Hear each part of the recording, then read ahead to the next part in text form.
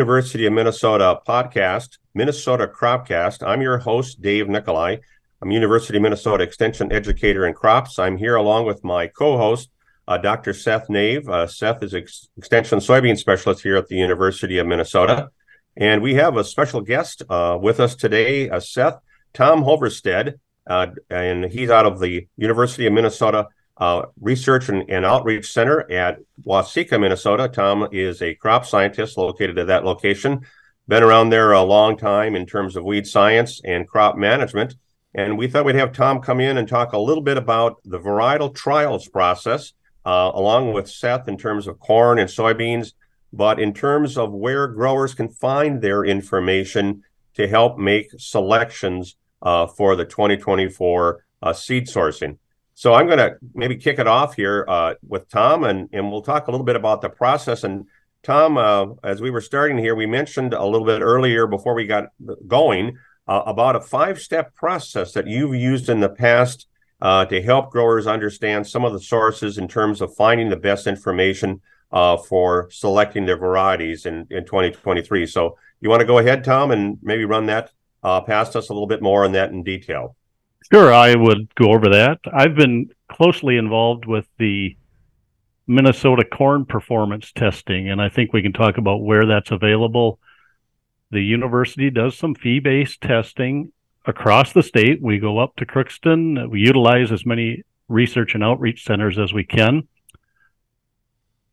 and try to get information on genetic potential for corn hybrids that are available for sale in Minnesota. And I think this is an important aspect of what the research and outreach centers and the Minnesota Agricultural Experiment Station can do, because variety selection is probably the largest yield influencing decision that farmers make, and the hardest one to get right. Now, you could be off on fertilizer and at the end of the season say, I could have done better. I made a bad choice. You could have had a weed control failure and say, I could have done better. I didn't spray that field. But in variety selection, you could have done due diligence and picked what you thought was the best performing variety and been 50 bushels off another variety on your same farm. It happens every year. Some farmers have fields that do better or worse than expected, and it's variety related. So I think it's an important aspect of what farmers have to do this time of year, select their varieties, and we try to provide information we can. One thing about our trials is, and I'm passionate about this, it's unbiased information. No matter who's in the trial, who does best, who does worse, my paycheck is the same. I report what we find. I couldn't say that if I was a seed dealer, if I was selling seed and I had a strip trial on my farm and I knew the west half of the field did better than the east half, my seed varieties are going to be on that west half, and that's what people are going to see. And I don't blame people for doing that. I would do it myself if that was the case. I've got a quote that I posted in my office from a book I read years ago. It's hard to convince a man to believe something when his salary depends on believing something else. And I think our trials really eliminate that aspect of it. You want to talk a little bit about the protocol that we have in the trials, the methodology, how many sites, how do we keep it, so to speak, fresh and unbiased? Well, there's two really important aspects of the work that we do: replication and randomization. Those are two principles in genetic testing that really allow you to analyze the data, and at the end of the day, the end of the trial, you're convinced at a certain confidence interval that the difference in these two varieties is due to genetic potential and not to field variability. So we have that. We have the equipment. We have the facilities to do that, and I think that's an important aspect of our trials. Strip trials are nice. They're usually not replicated. They're very hard to analyze statistically and find out what the variation is because of.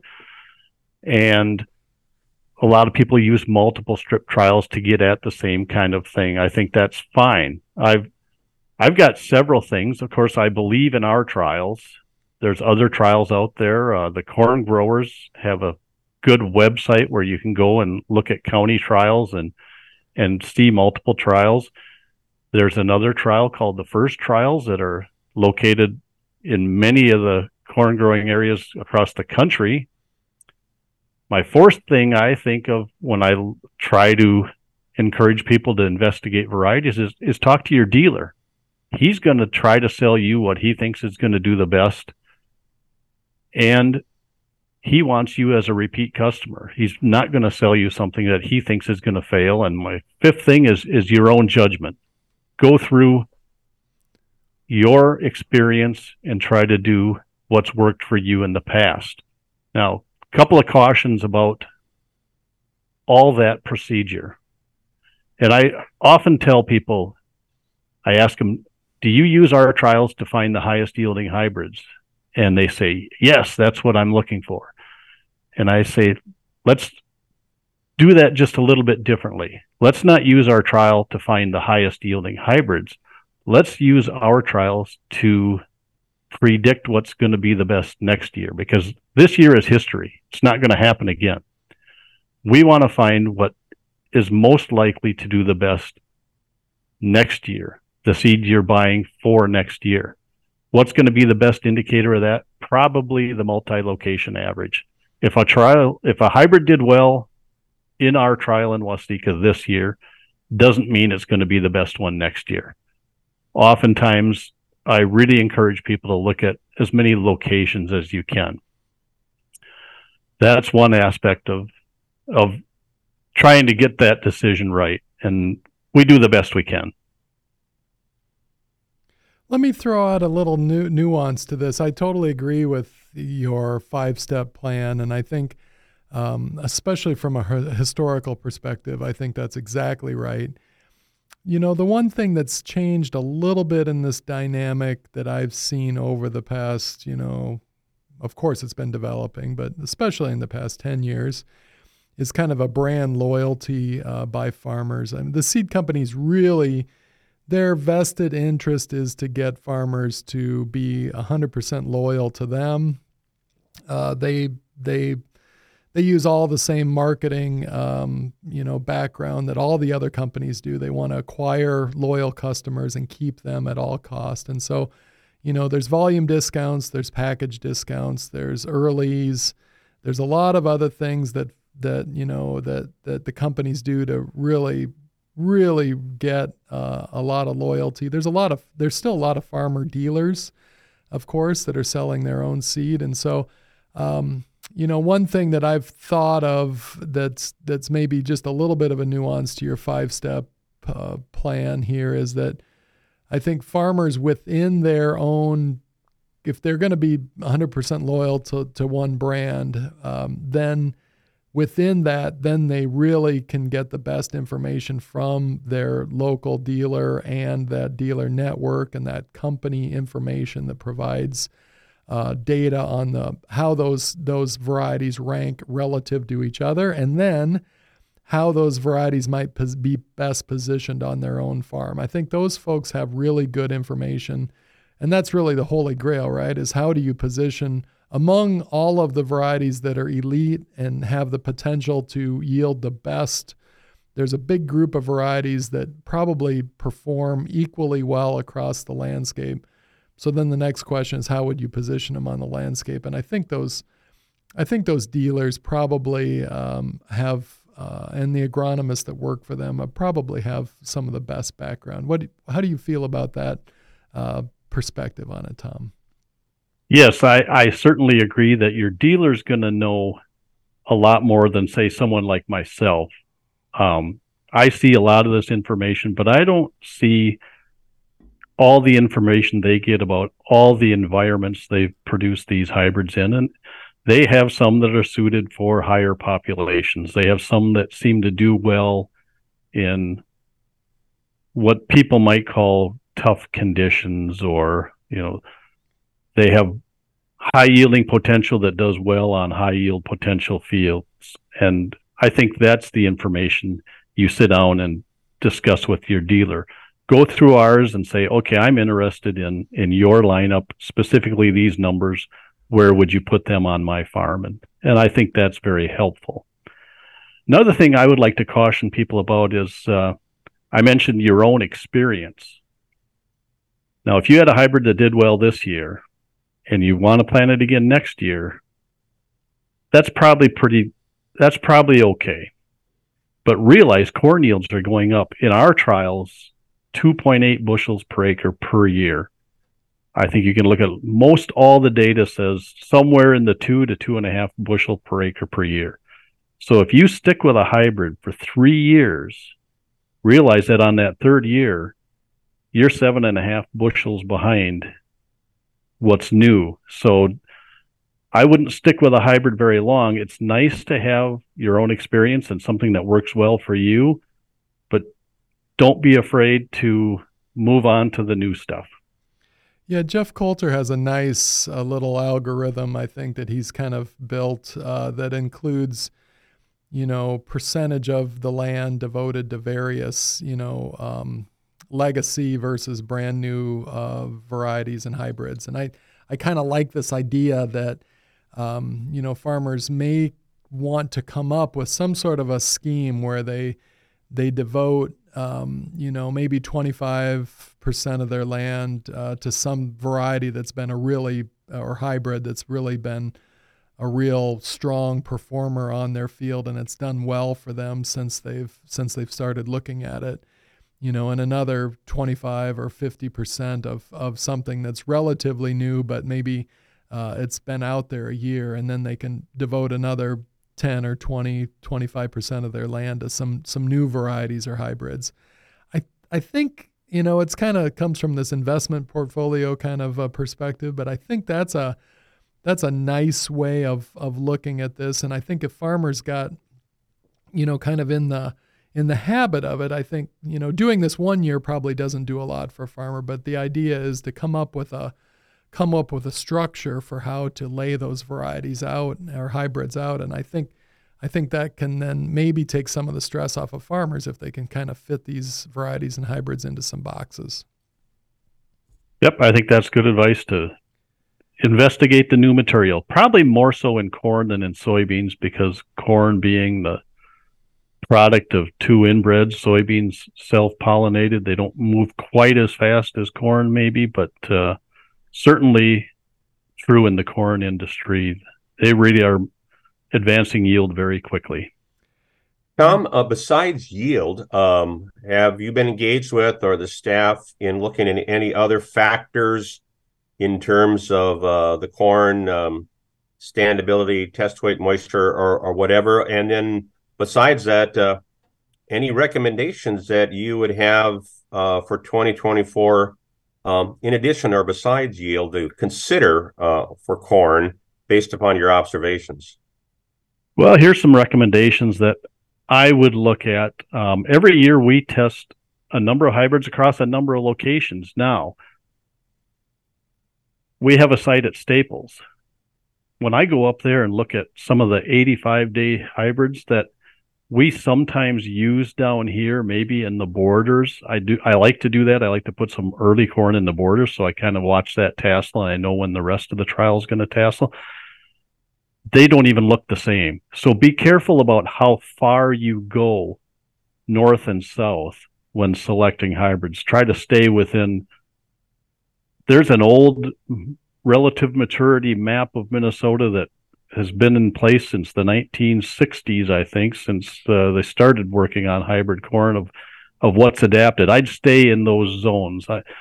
I would use the southern zone. I wouldn't try to look at the northern zone and say, well, I'm interested in early hybrid and expect it to do the same here. So stay within your maturity zone, but try to get as many locations in that as you can. Grain moisture certainly is something that farmers consider. Our trials, it's almost linear as far as what's adapted to your zone as far as later maturity has higher yield potential. Now, I'm not saying that every 108 day does better than every 105 day, but if you look at the average of all our hybrids, typically as you increase relative maturity, you increase yield about 1 bushel per acre. And that's averaged across all the material we look at. Gets about 0.3 of a point wetter. So you got to balance that. And I've looked at that. The sweet spot for right here in Waseca seems to be about 104 a day as far as maximizing yield and adequate harvest moisture. A lot of people like to try those 107, 108 day hybrids. They have excellent yield potential. Recognize they could be a little bit wetter. And I also tell people, if you're choosing an early hybrid, at least here in my zone, south central Minnesota, I wouldn't look at anything earlier than 95 day. Those earlier hybrids are bred and adapted and tested in a different environment. And I'm not so sure they would perform here the way you might expect them to. You know, we're going to publish some of this in our Minnesota Crop News, but do you want to mention maybe a link or a URL people can go to find a little bit more in detail information we're talking about in terms of the variety testing? Yeah, the Minnesota Agricultural Experiment Station posts all these trials, including corn, soybeans, wheat, oats, barley, a number of grains that I find them at varietytrials.umn.edu. Okay, you can double check that, Dave. Yep, varietytrials.umn.edu, and it's a nice source for not only the corn and soybean trials, but other crops as well. There's something on there for everyone. And let me throw out another thought that extends on this idea of using. I mentioned utilizing your local agronomist and local seed salesman, and I wanted to bring this back to the variety trials. I think the idea behind my thought with using your seed dealer and the agronomist for that information on those varieties is that a farmer really also needs to look at an independent review of how different brands compete with each other. And that's really an important point of the university trials. Because the numbers are relatively limited in there. I think some people look at the variety trials and say, well, the variety or hybrid that I'm looking for next year isn't in there. So therefore, it doesn't have any value to me. I think you need to use it. My suggestion is use variety trials as more of a research tool to look at performance across those brands. And if your company isn't represented, I think you should ask them to enter varieties into the public test. I think that's a very reasonable thing to do. And companies enter those even at the local level. They don't all come from St. Louis or Johnston or Switzerland when they submit these. A lot of the local folks can enter those. So I think it's important to do that. And I think, that's one way that you can look at this. And I think one important thing within the soybean world specifically is this idea of the trait package in terms of herbicide resistance, because we kind of have a little bit of a differentiation in the branding between companies and what herbicide packages they represent. And so I think look very closely at how the Extend varieties look versus Enlist is a good example, and see those come from a little bit different genetic background. They come from different genetic sources. They're going to be quite different varieties in most cases. So I think it's a good thing to look at. My colleague in Wisconsin did a nice survey of their testing program, and they found in this particular year, they found the Enlist varieties yielded exactly the same as the Extend varieties across all 4 of the zones that they looked at in Wisconsin. I have not had a chance to look at Aaron's Minnesota variety trials that have just been posted, but I will do that, and I'll do a little evaluation. But any farmer can do the same kind of thing, is look through those varieties and identify the kind of the elite ones and look at how the Extend ones perform versus Enlist. I think it's a reasonable thing to do. I might also mention another source of information, although not replicated to the extent that we would do it at the university. On the Minnesota corn growers oftentimes will represent data from county corn and soybean plots, but again, they may not be replicated in that except by location. So you have to keep that in mind. But another source. We were speaking about soybeans for both of you. How are we doing in 23 here on soybeans? The other day they were talking about the fact whether or not they, have a situation where you really have perhaps that rain makes a difference in terms of things. So, Are you asking where the yields came from, Dave? well, I'm basically asking about the fact that did we have August rains, in terms of that, or we didn't have August rains and the soybean yields. And I think what we're looking at here is we didn't probably have as big an increase in yields perhaps as we expected with corn in a dry season. So, I mean, reflect a little bit about, our 23 soybean yields, and then maybe talk about, Seth, you mentioned Aaron in our testing program as well as far in data in terms of locations. Yeah, Tom, how do you feel about corn versus soy? I think my question would be, how did corn perform versus soybean? And I've heard a lot of discussion about this year. And so I'm interested what you saw at your location and maybe what you heard elsewhere. So where was the big surprise in yields this year? I think this year around my area close to south central Minnesota, most people, when they got into the corn, they were a little bit surprised at how well it was doing. I think a lot of them, our modern genetics must be pretty efficient at using fertilizers and seems to get by. We didn't have a lot of extra moisture. Couple things that I think were important. We were cooler than normal. Everybody wants to compare this year to 1988. 1988 was much worse, but it was 2.5 degrees warmer. We avoided a lot of the heat stress that sometimes can be a problem for corn, and a lot of people harvested corn in the 250 bushel per acre range here when they did not expect it when you looked at our rainfall pattern. I think soybeans, they probably weren't quite as impressed. And I think Seth can talk more about what makes soybean yield potential. But a couple of years ago, we were having some 75 bushel farm averages. This year, it was more like in the lower 60s, which is not a crop failure. But when a couple of years ago you were looking at 70s, I guess 60 anymore is kind of what you expect. So I think people were not as impressed with soybean yields as they were with corn yields, given the conditions we had this year. Yeah, I think most physiologists would want something around a yield ratio of 3 to 3.2, something like that.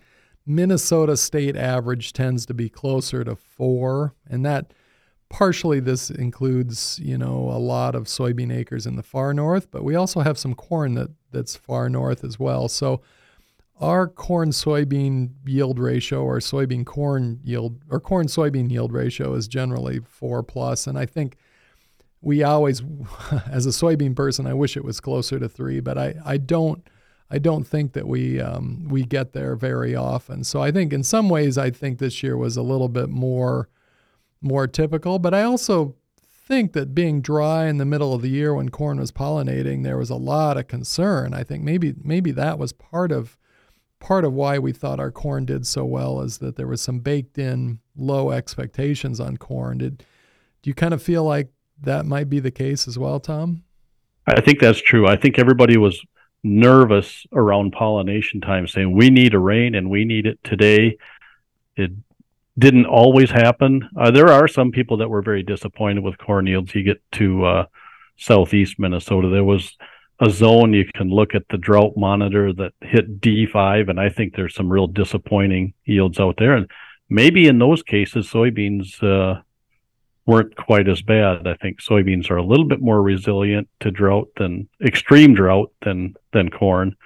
So that may be the reverse, but Yeah, I think you're onto something. It's both the severity. I think the soybean can live through some of this. If it's really severe, the corn will just not do anything because it's got this big plant it's got to support, and the soybean can kind of just hold back, especially if we've drought from the beginning. It tends to be smaller. It's more conservative in its overall growth. It uses less water. And then if we do get a little shot of rain at the end, then the soybean can put something on. And I think that's a little bit of the difference is you get severe drought with a little tiny shot of rain. You get a half-inch rain at the right time at the end of the year, and soybean will do something. But by that time, the corn is just too late for it. One of the things that the varietal trials, Seth, does in soybeans, we do, I think, a very good job with the university situation is even if you don't have your favorite variety or your company isn't listed in there, the information in terms of evaluation, whether it be on Phytophthora or iron chlorosis and the different scales and so forth, I think just spending some time with some of that criteria, even if you're looking at obviously a private company's varieties, is time well spent because you're going to obviously look at yield, and we have it categorized different ways in terms of the top and the percentage. But there's a whole host of other information I think that's in there that's extreme value when it comes down to picking within a company's varieties, or whether you're needing to rotate within a company's portfolio because you're worried about soybean cyst nematode and you just want to have that inside rotation. But any comments about that? I would just extend off what I said earlier about keeping the companies honest, and I think use the variety trials as a way to look at beyond the yield, but look at those other traits. I think you're right, Dave. So we have Aaron's project does a really nice job evaluating for IDC and SCN yields and tolerance. And so being able to just check on those varieties and see how they yielded. And, obviously the companies are going to present their varieties as, 8s and 9s or 1s and 2s in most cases. So just see how those line up with the ratings that the university provides. And again, like Dave says, your variety or hybrid may not be there, but just kind of get a sense for how those rankings line up and how optimistic or pessimistic those companies might be on their varieties is probably a reasonable thing to do. Yeah, you can develop your own checklist of that, and sometimes we talk about offensive or defensive traits and so forth that are listed in there in terms of that. Tom, any other comments that you might have about 2023 and going into 24, and things in general in terms of variety or hybrid selection that we didn't touch on already? I've got two other items I'd like to bring up. One relates to the corn trials. Seth talked about the enlist and extend soybeans. Corn, we do everything as if it were conventional corn. No traits at all, not even Roundup. So we grow, you have access to what, and some seed companies may even put in what they call base genetics to get at. You can get a hybrid in a number of different trait packages, but if you can talk to your dealer about what's in our trials, maybe it's the base genetics, and you can look at the potential there. Or there are a number of people that want conventional. There are a number of organic growers that can use our trials and make their selections with that. Another thing I think is important to consider when selecting varieties is service after the sale too.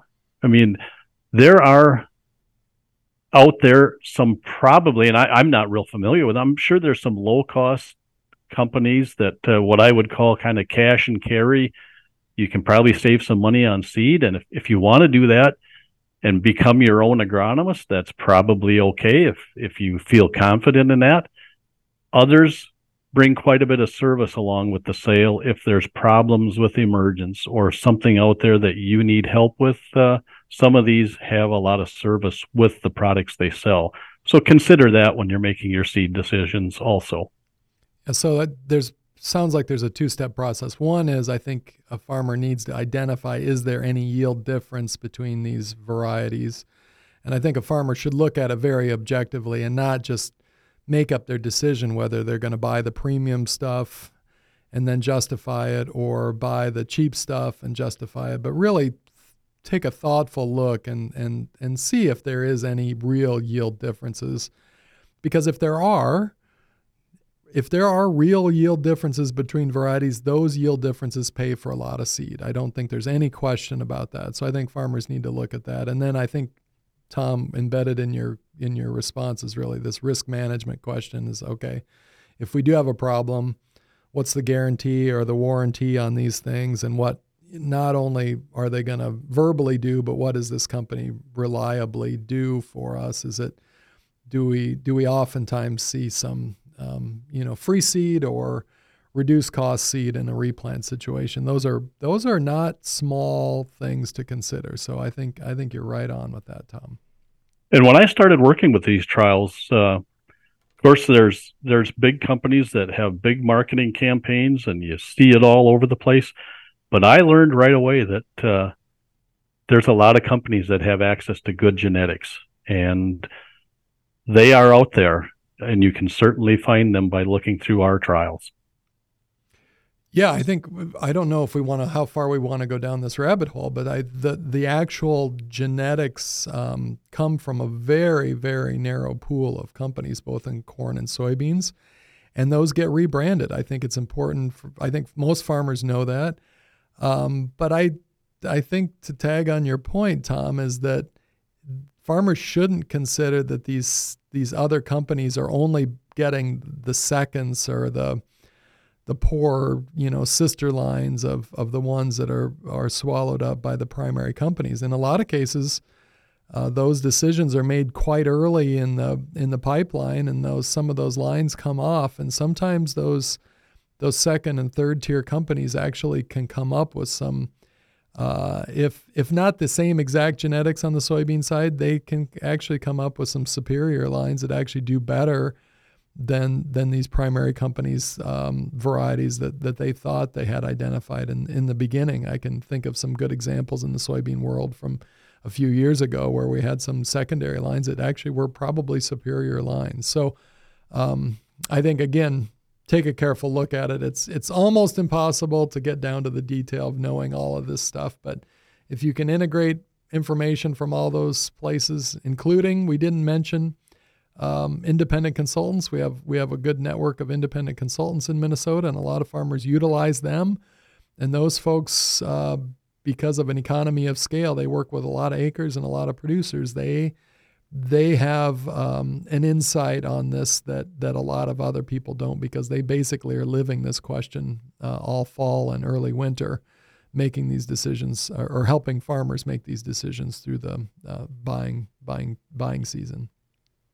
That's good advice. I was going to add that variety selection is a numbers game, and the more numbers you can look at, the better off you'll be. So think of it that way. Any other last words here, Seth? I think you almost had the last words there, but from a soybean perspective in 2024 that you didn't mention that you want to mention, or have we covered it?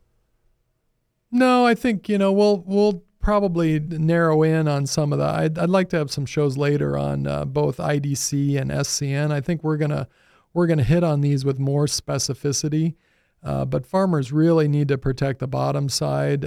Farmers in western Minnesota that have IDC, it's you got to split the difference on these things and protect and have good varieties that maintain yields, while also picking some varieties that we're going to have top end yield potential. So that's more difficult. And then the SCN question is even more complicated, because we really have little information from individual farms on what kind of populations of SCN they have in their fields and how damaging those are.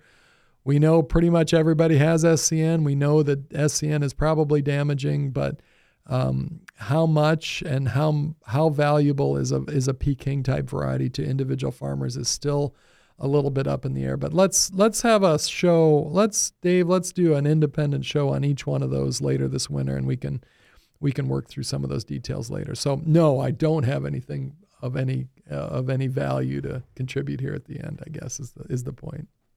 Well, I'll take that as a cue. I want to say thanks to Tom Hoverstead for joining us here today on Minnesota Cropcast and for this information. And Tom, why don't you mention one last time the URL where to go to find more of the criteria as well as our yields on the varietal trials? Go to varietytrials.umn.edu. You'll see the results from this year's testing of a number of crops, including corn and soybeans. Okay. Well, thank you very much, Tom, for taking the time to visit with us. We appreciate that. And of course, we want to thank folks for tuning in here to University of Minnesota Cropcast, and to my co-host, Dr. Seth Nave, University of Minnesota Extension soybean specialist. This is Dave Nicolai, weed and crop scientist with the University of Minnesota and crops educator. And we'll see you next time. Thanks for tuning in.